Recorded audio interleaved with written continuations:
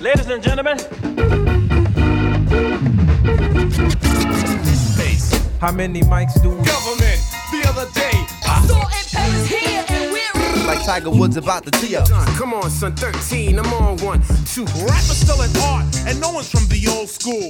Cause rapper's still a brand new tool, I say. Yay. Once again, my friends, you have entered the same old new school. I am one of your hosts, Idris Gilman. And I'm the other, Kevin Koval. And we do this every single week right here on Vocalo Radio, all the streamers. A shout out super producer Justin Mayer. What do we do here, Kevin Koval? What do we do here? Talking about the culture, you know, whatever's happening in the culture, we're going to talk about it. And, you know, usually we have a number of topics. It's always good to chop it up with you, Idris. And it's fun, man. I mean, week in and week out, we are scouring the internets. We are scouring the news feeds, you know, the TLs to see what is happening in the world of hip hop, cultural practice and beyond. And you and I just managed to sneak this one in because this thing dropped last night, and it's apropos to mention that this film is about a dynamic trio, and so in a way, you know, we are similar to that trio. You could almost say that we are the male Salt-N-Pepa in a way. Yes, no, I've often thought of this conglomerate as the male Salt-N-Pepa. Yeah. But yeah, so Lifetime dropped the Salt-N-Pepa biopic last night. It was a major event. Everyone was talking about it. I was getting texted like crazy. Did you catch it? What did you think? Yeah, well, you know, we knew it was coming, right? Because one of our people is involved with it. You know, shout out Bob Title. Oh yeah, the great Columbia College alum. Stand up. Exactly. So, you know, Chicago was very much in the building. I did catch it, and I have a lot of thoughts about it. I will say, just out the gate, it immediately put me onto something that I didn't really even know about Salt-N-Pepa. And even before that, I'll say it was just a welcomed, almost like family reunion, because I was awash with memory about how important this group is and how many hits they've had. But the thing just at the top of the film that I didn't know is that in '85 they started as a crew with a diss record of Dougie Fresh and Slick Rick and the show. Have you ever seen a show when fellas on the mic with 1 minute rhymes that don't come out right? They bite. They never write. That's not polite. Am I lying? No, you're quite right. Have you ever been to jams where people just stand? They pay to come in and they don't even jam. They're so uncouth. They think they're cute. Am I lying? No, it's the truth. And I would say that to me was my favorite part of the film. And I think a lot of these like bio movies, the best parts of them is always the like beginnings, because that's usually the stuff that we didn't know, because people always want to know like, oh, who found your demo tape or who, you know, but it's like they're living, you get a whole lifetime. So yeah, that early years where even before her and Salt-N-Pepa recorded the diss record Answer to Dougie Fresh and the Get Fresh Crews and Slick Rick, the show, but originally it was supposed to be Herbie and Cheryl / Salt. I didn't. That was a complete shocker to me. No, I didn't know that. I mean, what's so great about it is that it's in then direct response to, you know, the Roxanne Wars, right? Because they're modeling, you know, what, you know, Roxanne Shante and, you know, the real Roxanne had done in response to UTFO. So there was already a blueprint for women MCs to come into the space. And so, you know, under the guidance of Herbie, Lovebug, you know, Salt, and then eventually Peppa were formed as a way to kind of model this blueprint, you know, which is really interesting, something I definitely did not know. And it's funny because I was just thinking about what we just talked about, which was Cupcakes, How to Rob. Right. This record. And we talked about that. That's right. Yeah, that like, this is how far back that goes. That like, it's the easiest way to get a name for yourself is saying somebody else's name on wax. Yeah. Exactly. And they literally say that in the film. Like everyone's going to know who we are. And Salt, you know, Cheryl was like, I'm not even a rapper. And he's like, it don't matter. Right. You bring up a good point. I mean, I think that one thing I wish for this film is that maybe it was a series rather than, you know, a 3 hours on Lifetime, you know, biopic, because there's so much there. And you're right. I think that, you know, it's part of the reason why you wrote an incredible award-winning play that is iconic, that will stand as one of the best things that has been produced as a breakbeat play, How We Get On, because that early story about how young people get over and develop and have the idea that is bigger than themselves is such a beautiful and inspiring thing to see. And it is great to see that in this piece. Oh yeah, no, and the way that they juxtapose that with not juxtapose, but just interlace it with sort of the development of Cheryl and Herbie's relationship, the development of Cheryl and Sandy's relationship, Peppa, the relationship with the industry as a whole, like all of that stuff really establishes Cheryl is very much through her point of view, is very much about the situation or the conundrum she's in that I think a lot of people get in when they're in groups or any collaboration. There's always the believer. There's always the one who's trying to be the glue and bring it together. And that's what felt really, actually, even as a hip hop story, to me, I thought that was one of the successes of it. Is a few things. One is I thought the relationship between Cheryl and Sandy, I thought they did a really great job of making that feel very authentic. The two leads I thought were fantastic. So good. I'm so excited for their future, right? Because you see them, I don't know who they are necessarily prior to this. Right. And you really do feel like they are stars. The actor who played Herbie as well, I thought was also fantastic. Maybe minus the flat top wig. The flat top wig was a little embarrassing. About kids. Which I didn't know. Kid and Play worked in the same Sears call center. No, I've heard them tell that. Yeah, I've actually heard Kid tell that story. Yeah, I've heard Kid tell it. Yeah, no, but it was cool. Martin Lawrence, all of them. And then you think about the movie House Party and that whole camp, man. This film brings back so much nostalgia though, because, to what you're saying is that you forget a little bit how many hits Salt and Pepper had. Yeah. How important they were to the culture. Their they spanned decades, which is very difficult to do. Oh my gosh. Yeah. And I think one of my favorite things in this piece is their Dapper Dan jackets that they show, and just because I don't know what the budget was of this film, but they do a nice job of capturing some iconic moments in style that Salt and Pepper really led. I mean, the film really shows how actually quite innovative they were. And Herbie too, man. Herbie is not in the pantheon enough of when we think about iconic producers, right? I mean, the scene where they're making Push It.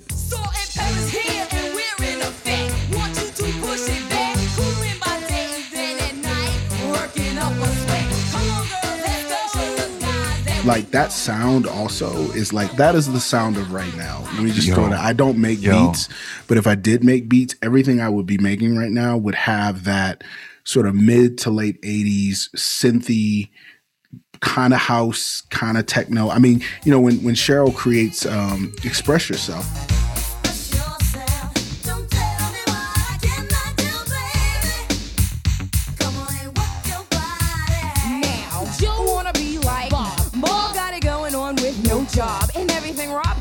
Which was a really great piece of trivia she produced that song, which I never knew.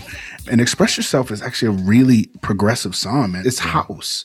It's house. It's arranged like crazy. It's super pop and it's ahead of its time. And even in the video too, it actually made me go back and look at the video. They redid the video for the movie, but you see this moment where sort of the old Salt and Pepper look, there's some girls, dressed like Salt and Pepper from Push It. And then it shows Salt and Pepper, how they looked now, quote unquote, and you see them stand up and kind of leave behind the past. And it's actually a really deep moment. And now I know the context for all that of how they always were reinventing themselves, reinventing their look. But it's because they always had this sort of presence, this sort of Herbie, I'm the producer, I write the songs for you, kind of that tension was always there, which I had no idea about. I didn't know any of that stuff was going on. So that was a very interesting piece. And you're right. They did kind of cross over into, what for a little time in Chicago, at least, was that hip house space, in which kind of, was a short-lived moment, but I think, got further and further into the culture after there was this specific time. And I really loved that sound when it came out in Chicago in the late 80s. And I think Salt and Pepper, along with others, really helped to further it and ensure that hip hop remained true to its roots in the sense that they were producing party records and dance records. And they did a great job of making sure that they continue to do that. Mark my words, Kevin Coble, and all you listeners, now that we are out of 4 years of Trump and when we eventually can start to come out of our caves, I guarantee you we're going to move away from, I think, the more darker trap, kind of drugged out sound, and we are going to move into a much brighter house techno of course, sewn together by hip hop. Yeah. But I feel like the music is going to get, we're headed to celebratory and maybe a little more joyful. We're going to be so hopeful. We're heading into a new disco era. Like we're going to be so happy. I mean, minus all the cocaine, because everyone's going to still be wary of each other's, what people are spreading. They want their septum to remain in place. Yeah, but we're just going to want to celebrate. We're going to want to party, and we're going to feel way more grateful to be alive in our bodies and in public and able to jam. So yes, sir. I could be wrong, but I'm probably not. Well, this is Vocalo Radio. You already know I am one of your co-hosts for the Same Old New School. My name is Kevin Coval. And I am Idris Goodwin. We do this every single week, talk about everything from film to music to politics, anything in the sphere of hip hop culture. I'm glad we talked about the Salt and Pepper Biop film. And I think we're going to talk about this new 2-part documentary about the GOAT to ever hit the green links. I don't even know if that's a thing. I feel like Cuban you should have links. stuck with it. You had it, bro. Yeah. But the new Tiger Woods documentary that is, running around on HBO, you peeped it. I did peep it, man. And I loved it, actually. I thought it was brilliant. And actually, in a way, there were things about watching that and then watching Salt and Pepper that, like, I kind of wished the Salt and Pepper movie was a 2-part documentary. You know what I mean? Because there's just, you can just go deeper with documentary. Again, similar stuff. It's just things I didn't know. I didn't know he had been playing golf that long, like when he was like a zygote. And I thought the film really did a great job of doing something that was real, like, character study. It really, like, got into his psyche and his character. It was a real psychological drama and, like, kind of a real tragic story in a way. Yeah, no, the rise and the fall. And one of the things that I appreciated particularly about the second part of the documentary is that it did explore some of the deep-seated psychological reasoning for his unwinding, for his sexual addiction, for his, desire to be seen and loved, and kind of like a fracture, the necessity of fracturing the mask and why he's wearing the mask in the first place. And it's kind of like the duplicitous life that he felt like he had to lead in some ways. And I'm not excusing any of what he did by any means, but I do appreciate that they went into it. And ultimately, I think, we're sympathetic both to Tiger Woods and, Elin, his wife. Oh gosh. And to the women that he also, led on and brought into his sphere. I mean, one thing about this film that I did not really consider is that Tiger Woods, at his height, as he was starting to become, one of the most recognizable people on the planet, one of the most recognizable brands on the planet, his mentors are some of the, most trash mentors probably you could possibly have, Michael Jordan and Charles Barkley. Yeah, well, especially when it came to, like, hanging out and right, dealing with women and all that, and even when they show some of that footage, it's like he's such a fish out of water. He's such a need of mentorship.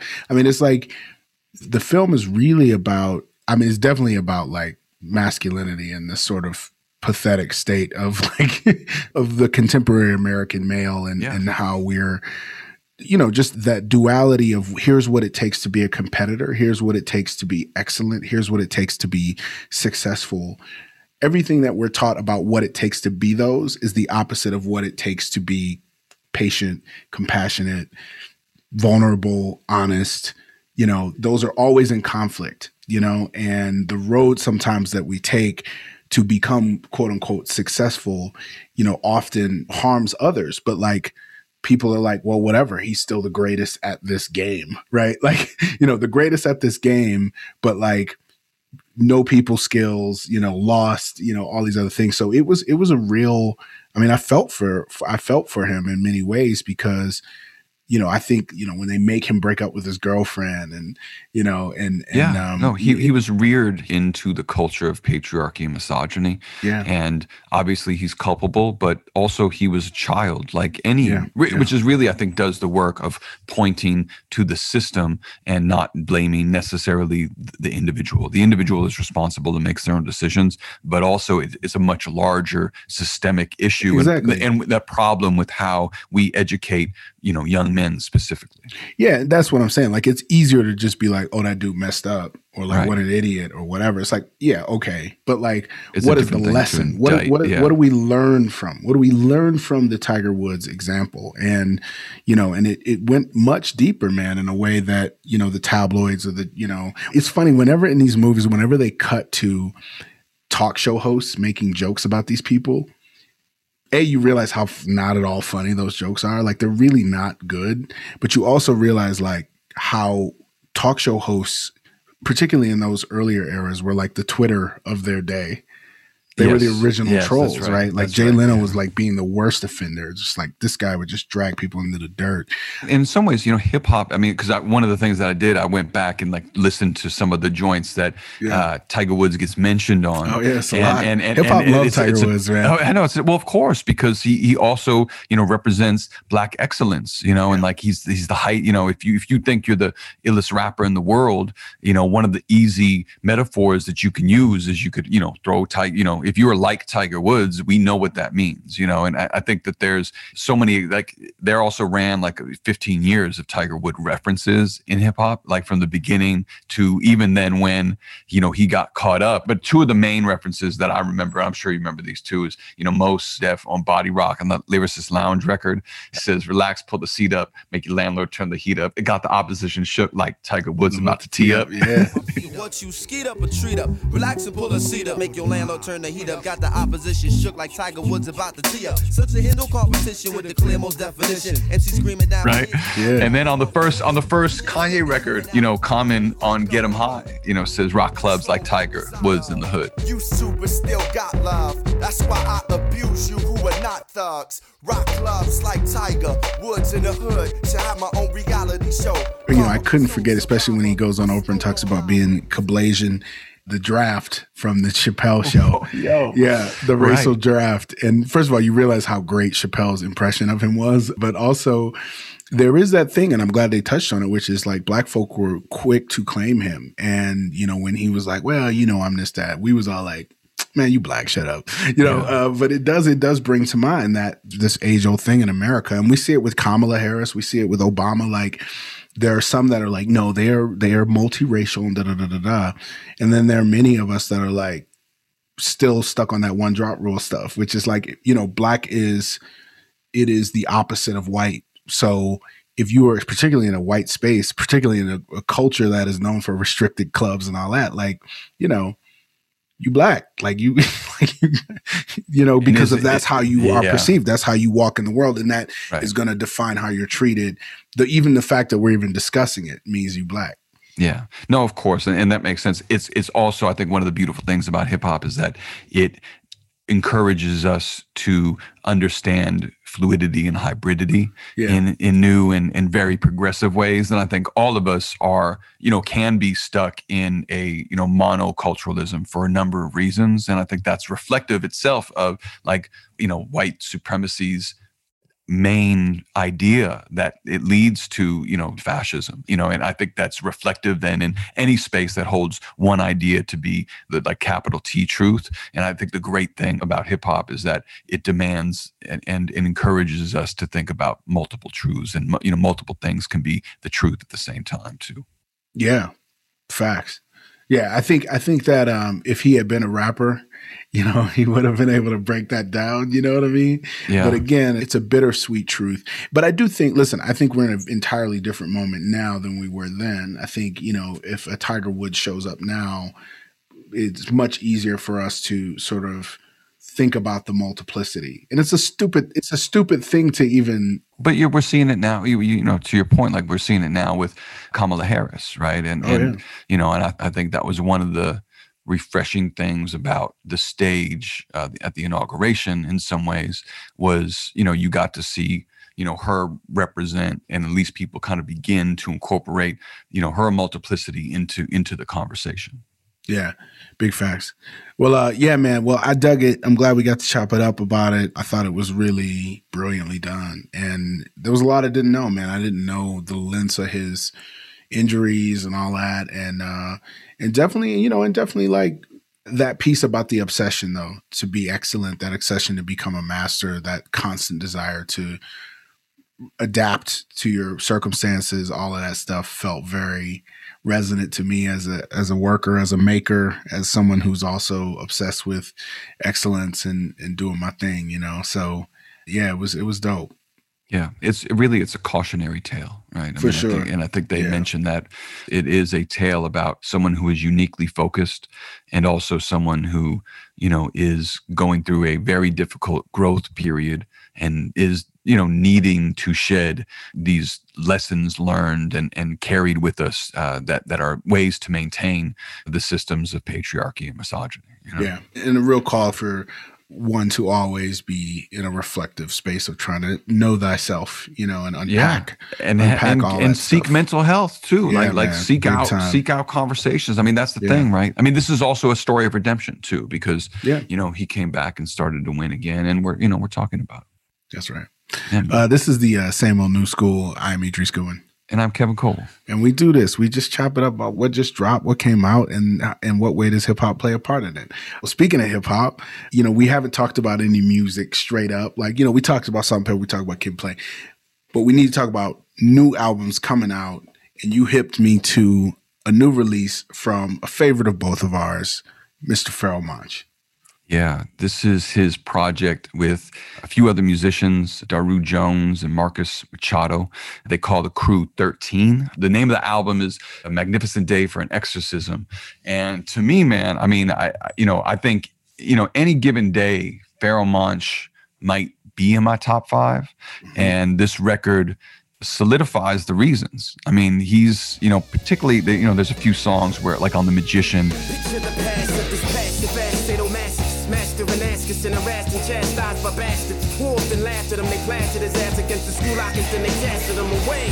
Or, you know, the 3 6-word stories. Son, come on, son, 13, I'm on 1, 2, 3, 4, 5 Jacksons in action. My eyes stained glass, look through, see the labor pains when my brain goes into contractions. Crack pipes, Wesley Snipes. His bars, his precision as a poet and as a performer of, you know, these incredibly complex schemes and narratives and, you know, just deep wordplay and a love of language.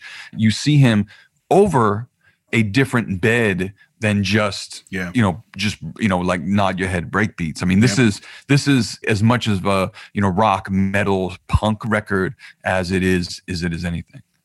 Yeah. I mean, it definitely, man, it was good to hear him again. I don't think I've heard, I think the last like full album of his I listened to was War, We Are Renegades, which has an amazing duet with Black Thought on it. Stay on top of the globe, flip monopolies, aim, take stock in the soul, spit properly.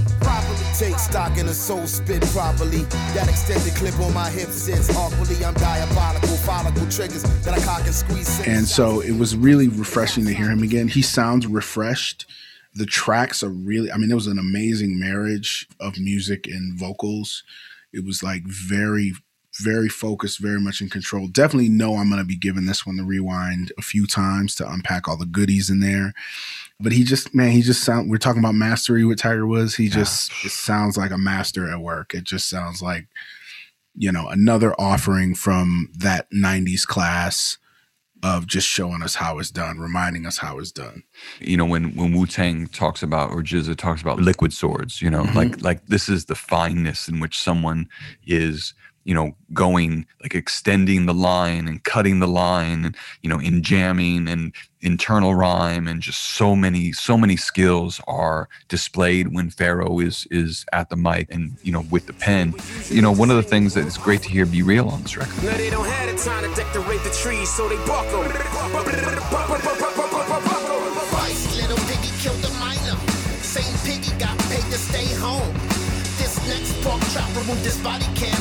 And he aimed this Glock in my dome. I was about to say, Cypress Hill shows up, man. Yeah. And, it's an unlikely pairing. I would have never thought to put them together, but it's a great track and they're great. They sound great together. Well, and I think part of it, right? Because I think this is a very dark record, right? Mm-hmm. That is asking the country to excise itself from its history and maintenance of white supremacy, right? I think Pharoah is going in and kind of doing almost like a psychological exorcism, like trying to get to the core of why this country continues to be the way that it is. And I think, Cypress Hill shows up in part because I think that they're a part of that super group with Public Enemy and Tom Morello and that crew that we've talked about. Prophets of Rage. Right, exactly. And so I think that touring the country during this era of the last 4 years Cypress Hill has always been political because they've been advocates for the legalization of marijuana and also the decriminalization of marijuana. And I think that got them then involved in, toward prison abolition work too. And so I think that it does make sense to see this pairing because Pharoah is so many things. And I think at his core, he is also deeply concerned about the fate and the future of this country and has for a long time on record been examining like our group psychology. And you hear a lot of that on this record. Yeah, no, he's definitely, it's cool. It's cool to hear him with the band because he's always felt to me like a very, there's always been a little rock energy with him, just with his intensity. You get with Pharoah, you get intensity, you get intricacy. When he rhymes, it almost reminds me of like Hendrix or like that tradition of sort of guitar soloing, like and shredding. That's how he is as a rapper to me. It's just like that kind of. And I remember on I think it's the Desire album, he did a cover. Since you mentioned Public Enemy, he did a cover of Welcome to the Terror Dome. I got so much trouble on my mind, refuse to lose. Here's your ticket. Hit a drummer, get wicked. The crew to you to push the back, the black attack. And to me, this album feels like the sort of follow up to that. It feels like in that lineage of sort of Welcome to the Terror Dome cover from that album. Yeah. Well, and it goes back to, it reminds me a little of the Judgment Day record, right? And some of the best of like those like, rock rap collabs, like, no Limp Bizkit, but like, the best of those records was like Dell with Dinosaur Jr. Hey, I got to start it. MCs get caught it off your soft. Dinosaur Jr. will find it's going to ruin you. What it places, hey, this is fat way this. That De La Sonic Youth song is thank you. Crazy. Hey, yo, kids. What's up? Remember when I used to be dope? Yeah. I own a pocket full of fame. But look what you're doing now. I know. It's so good. Yeah, and I think that there was a lot of promise on that record that was never fulfilled. And in some ways, I think, Pharoah knowingly, unknowingly, probably very knowingly is like taking up some of what that energy was. And you see it. You see it on this record. Yeah, and I think it's been done so much and been explored so much, even since Judgment Night, for better or for worse. And I think so many just musicians, right? Like there are so many musicians that came up on hip hop, came up on soul, came up on funk, but also play, we're just in this post Thundercat, post Robert Glasper world. And I think we're going to see more of it, man. I think again, I said it on the show a few times last year. I'll say it again. Like we're mutating right now, as the country's mutating, as the way we do everything with music is totally changed, and we're just going to see more mutations of Black music, and I think we're going to see more, and that's what this album feels. This album feels very forward-looking to me. I think I think of Mos Def's album, the Black Jack Johnson project he did. Before it's all done, y'all gon' all understand it like how the Hades can't f with it 'cause they mom and they sister and girl in love with it. Sound man, holla. This feels to me in that trajectory, but I think it goes even further. I think it's more successful, actually. No Shots. I liked that album. Yeah, no, that's great. It's a great project. New Danger was what it's called. Yeah. But yeah, this just sounds, it didn't feel gimmicky to me. It felt just very like, this is what Pharoah might be rapping over, because he's such an odd rapper anyway. I mean, and by odd, I mean like he's not typical. And so when you're a rapper that's not typical, you need atypical type of production. You kind of need custom production. So I think it's a good look, man. And I'm excited to give it a few more listens, Yeah, no, me too. Yeah, you're right. He is. Hendrix is a good comparison. Any of the great, like horn improvisers too, right? Because he's in pocket and out of pocket. But I think the thing about this record, and maybe even the thing about this episode, it really is like hybridity and fluidity is clearly the future, and a future that hip hop has, been advocating since its inception. This is what we do, y'all. Stick with us every single week right here on Vocalo. Check us out on all the streamers under Vocalo Radio. Just search Vocalo Radio on all your streamers. Find us, Same Old New School. Kevin Cover, what you want to tell the people as we get up out of here? Yeah, man, on social media too. Let us know what we should be talking about. Put us on to something you might want to hear. We're at Same Old New School on IG, which is the best place to be in tune with us. Peace.